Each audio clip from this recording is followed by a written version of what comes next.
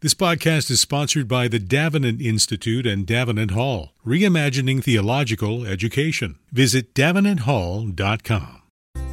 The Davenant Institute seeks to retrieve the riches of classical Protestantism to renew and build up the contemporary church. Key to this mission is their educational arm, Davenant Hall. In an age where much theological education both overlooks the riches of church history and keeps students in debt, Davenant Hall is reimagining theological education. Davenant Hall takes full advantage of digital technology to make high-quality theological education affordable via online courses. Students can simply audit a single class or enroll in a degree program, including subject-specific certificates, PhD supervision, and the flagship MLit program, which includes pastoral tracks for Baptist, Anglican, and Reformed or Presbyterian ministry. Enroll in classes at any time during the academic year. Knowing that in-person fellowship is key to Christian formation, Davenant hosts regular residentials at their study center in the beautiful Blue Ridge Mountains of South Carolina. Registration for spring term 2024 classes running April to June is now open. Register by March 27th. Fees start at just $225 for a 10-week class,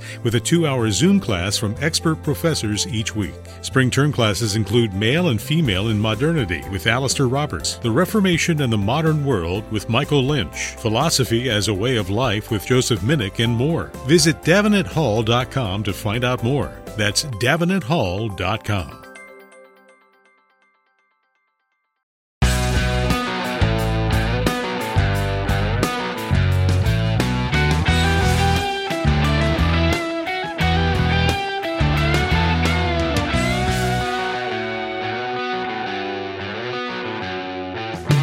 Welcome to Mortification of Spin, a casual conversation about things that count, with Carl Trueman, Todd Pruitt, and Aimee Byrd.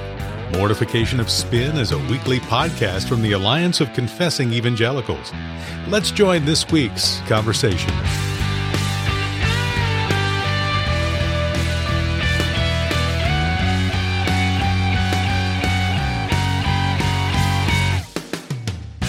Well, welcome back to Mortification of Spin. Once again, it's just Todd Pruitt and I, Aimee Byrd, doing this podcast. Carl is on his celebrity tour with Paul Tripp, I think. I think so. And yeah. Carl's working on a mustache. So we're looking forward to seeing his new look. Absolutely. And maybe posting a picture of, all the paraphernalia that's out there advertising the celebrity tour. Yeah, well, I think that would be important. That would be good. It's good blackmail. Well, Aimee, we've got some listener questions. We do. So we have two that we're going to try to tackle today for this. And before we get to those, actually, there are three, because one of our, I guess we call them fans. Anyway, one of our listeners sent in this question, and I think we ought to deal with it. It is this: who is losing hair faster, you or Carl? And I assume that he meant you, Aimee, right?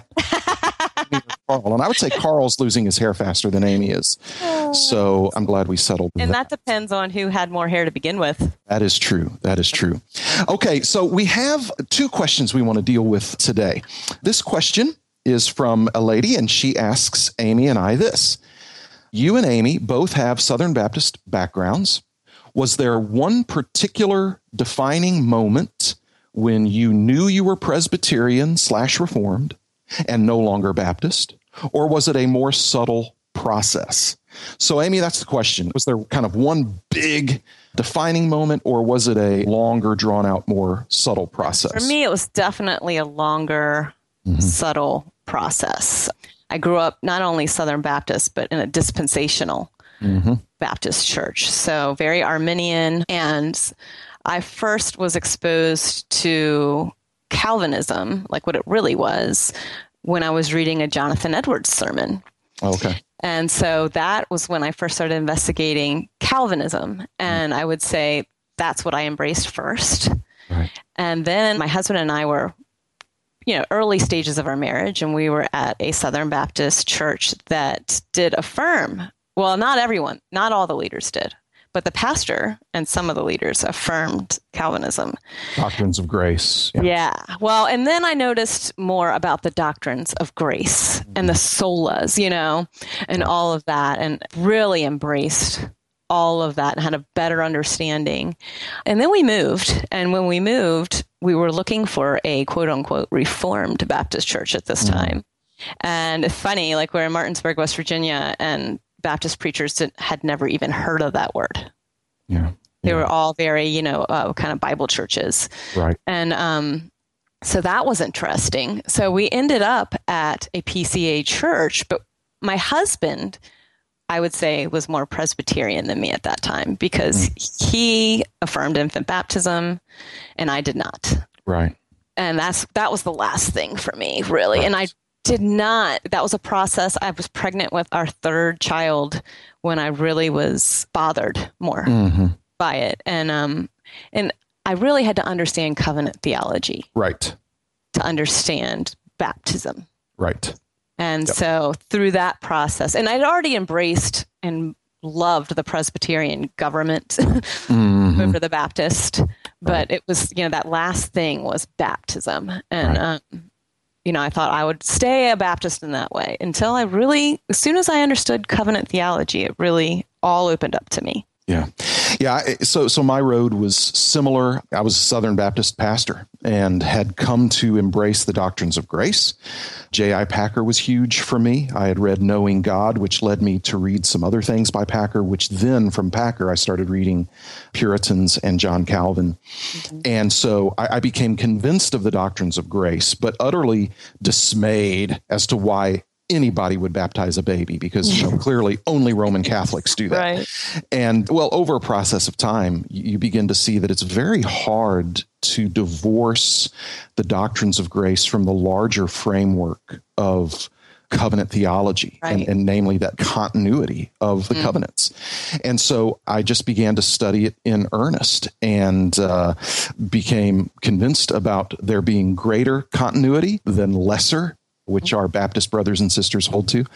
It was a period of years before I affirmed infant baptism. But once I did, I became utterly convinced of it, convinced. And it became very, very clear to me for a whole lot of reasons. But it was only after that then that I became convinced of Presbyterian church government. Not that I had been against Presbyterian church government. I just hadn't studied it very much.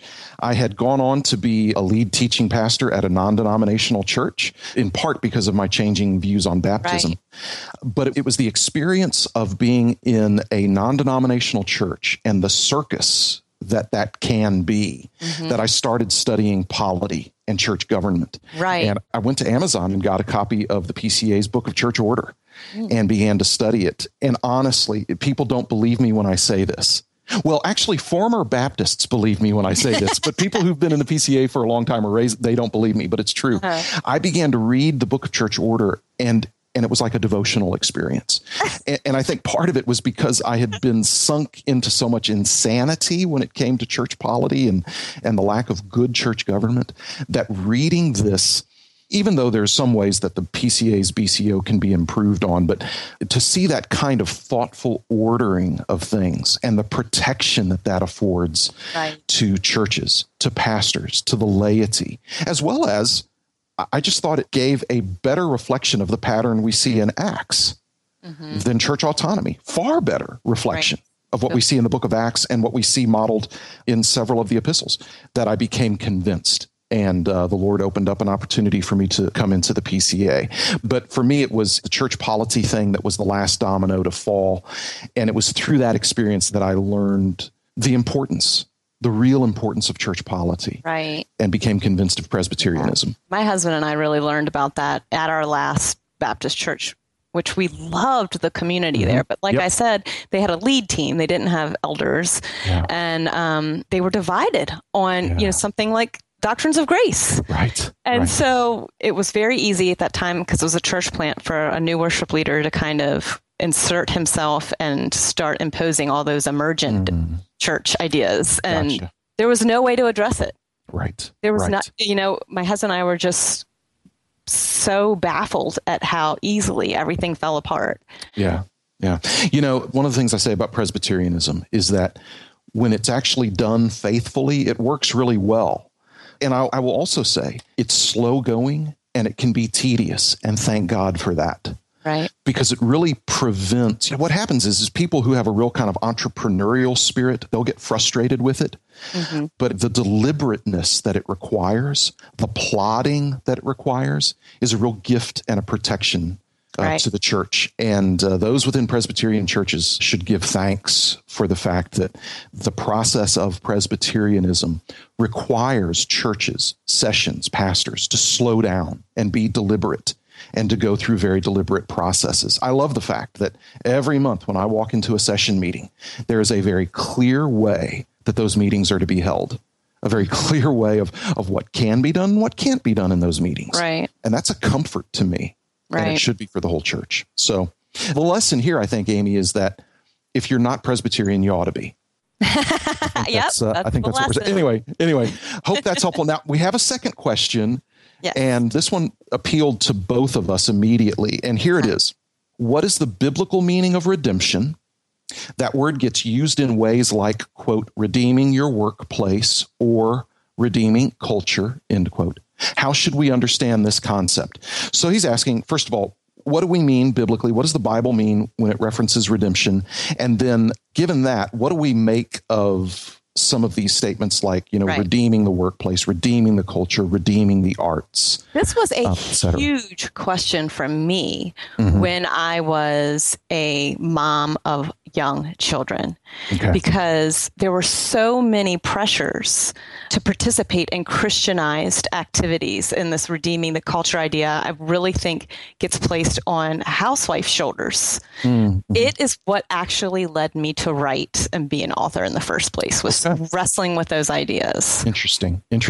Yeah. Well, obviously, redemption is a key word and a key doctrine in Scripture. In fact, if you just go to an online Bible and do a simple search of the words redeem, redeemed, redemption, you'll get tons of hits, Old and New Testament. First of all, redeemed literally means to buy back. It's this idea of purchasing something. Transaction going on. There you go. And the word redeemed is used a ton of times in the Old Testament. Mm-hmm. And then in the New Testament, we see, for instance, Luke chapter 1, verse 68, blessed be the Lord God of Israel, for he has visited and redeemed his people. Galatians 3, verse 13, Christ redeemed us from what? From the curse of the law by becoming a curse for us. There you have imputation and substitution. For it is written, cursed is everyone who is hanged on a tree. Revelation chapter 14, verse 3. And they were singing a new song before the throne and before the four living creatures and before the elders. No one could learn the song except the 144,000 who had been redeemed from the earth. Revelation chapter 14. These have been redeemed from mankind as first fruits for God and the Lamb. And we could go on. But it's this idea that Christ has purchased us. God has purchased us out of the world. He's purchased us out of slavery to sin. He's purchased us out of slavery to the evil one. I would also say it involves making something holy and so set apart for the worship of God, nothing less. Right. Because when we talk about redeeming the culture, what is it that we mean? So that's my question, Aimee. Yeah. When I hear this statement, redeeming the culture, which of course became all the rage several years ago through the PCA. You're welcome, everybody. Anyway, my question was then, and it remains, what does that mean? Right. And I'm not trying to be obtuse here, and maybe I'm just showing just how completely, tragically unhip I am, but I still don't know what that means, to redeem the culture. Right. I don't know what it means. And I mean, clearly, you were reading from Revelation there. Christ isn't going to come back to a redeemed culture. Right. Creation is, in fact, groaning. Yep. We need to be made new creations to be redeemed. Right. That's a great point. That is a great point, because when we talk about redeeming the culture, actually, no, we're not redeeming the culture. In fact, what's going to happen is Christ is going to come and return and destroy it all and then recreate a new heaven and a new earth. Right. Not just redeeming this old thing or, kind of refitting it. It goes to the fire first. Now, I know that we're kind of embarrassed by those doctrines of judgment, but that's what it is. Anyway, go ahead. Yeah, so I really appreciated Living in God's Two Kingdoms by David Van Drunen, because he really shows how in the Old Testament, we have this cultural mandate in Genesis, and it has both a spiritual and a physical element to it, really. And then we see it reestablished with Noah. But with Noah, we see that there are no spiritual elements to the mandate given to him. God tells Noah and his sons to be fruitful and multiply and fill the earth. So, and he also reestablishes justice. Whoever sheds man's blood, by man his blood shall be shed. For in the image of God he made man. Genesis 9:6 and Genesis 9:1 I just read. So there's no redemptive element to this formal establishment now of the common kingdom, which God is ruling not in a redemptive way. He rules in a redemptive way in his church, but it's more in a providential rule that we see as creator and maintainer. Right. In the world. Yeah. We see redemption in the church. We see redemption among the people of God. Right. And there's an ordained means of redemption. Right. That he gives us, primarily through the preached word and the sacraments. Right. So redemption, it's very difficult to justify using the term redemption in this general way applied to the culture. Right. Then. So like when we were talking about gospel-centered cupcakes, we're not redeeming the world of baking. It's a common grace given to us. Yeah. We can enjoy a cupcake and give thanks to the Lord as we're eating it as Christians, but Christ has not given us holy cupcakes. On the new heavens and the new earth, everything will be set apart for the worship of the Lord. Everything will be holy. But my coffee, my softball team, whatever it is, isn't set apart as holy. Right. Yeah, that does not happen this side of eternity. Right. Yeah. And so really, I think what happens is that with all of this talk about redeeming the culture, redeeming the workplace, et cetera, redeeming the arts, I think what ends up happening is we end up cheapening what redemption actually is. Yeah. And the gospel, because the gospel becomes our good works. Right. Doesn't it? Exactly. It's like what we're doing. And the gospel, again, is something that needs to be announced. Right. I mean, what we see in the Bible is that the church relates to the world in terms of witness to the gospel. We proclaim the gospel to a dying world. I don't see a pattern in Scripture or a command in Scripture that we go out as God's co-redeemers to redeem the culture. Right. I can't find it. And it troubles me greatly that there are so many in my own denomination that continue to use this language. Yeah. And Christ came to establish a church. Right. That's what he came to establish. And so even though we look forward to a new heavens and a new earth where everything will be holy, and even though there are very important implications of the gospel to the way that we live right now, and the way we treat the earth and the way we treat one another, and for example, caring for the poor, that's something that both believers and unbelievers do.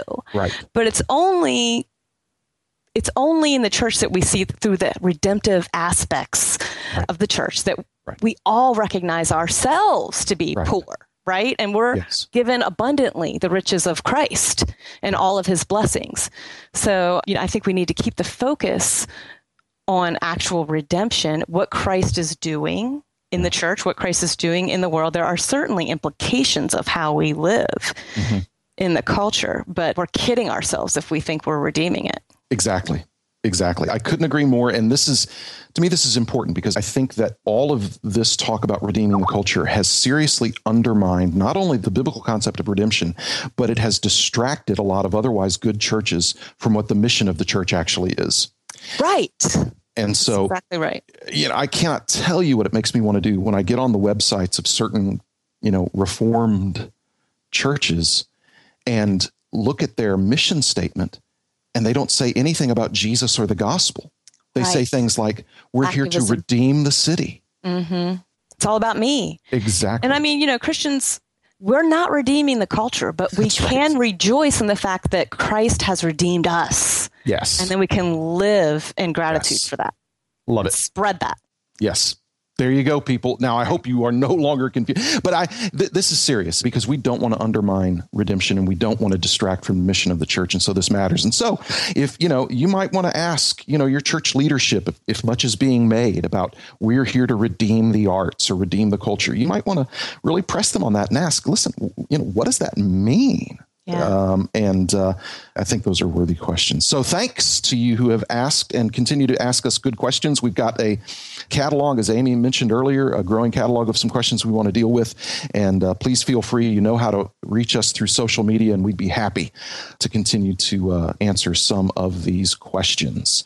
Well, we do have a premium for you. If you would like to go to our website, mortificationofspin.org, you can register to win some MP3s. These will be mailed to you on 2 discs, and they're a series of excellent addresses from the Philadelphia Conference on Reformed Theology.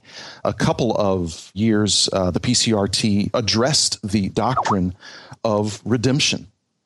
And some of the speakers on those MP3s include James Montgomery Boyce, J.I. Packer, Sinclair Ferguson. So the content will be excellent. And we will make some of those available for free to some of our listeners. Whoever gets there first to mortificationofspin.org and registers for those, we'd be happy to send a few of those out to you. And please consider making a financial contribution to the Mortification of Spin, to the Alliance of Confessing Evangelicals, so that we can continue to offer this service to you. Thanks so much for joining us.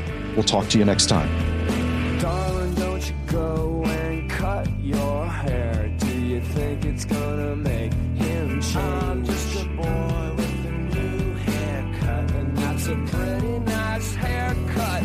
Torture like a puzzle, hitmen wearing muzzles. Hesitate to die, look around, the second drummer drowned. His telephone is found.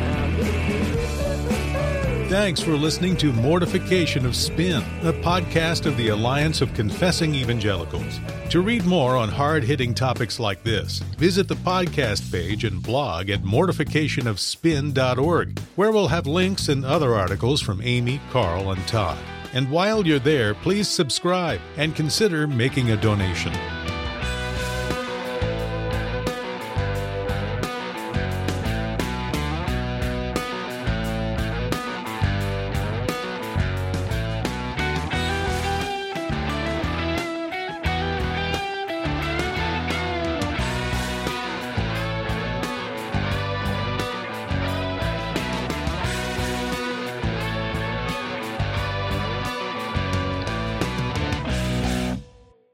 Well, am I still sounding distant or scratchy? You don't sound great. Okay, how about now?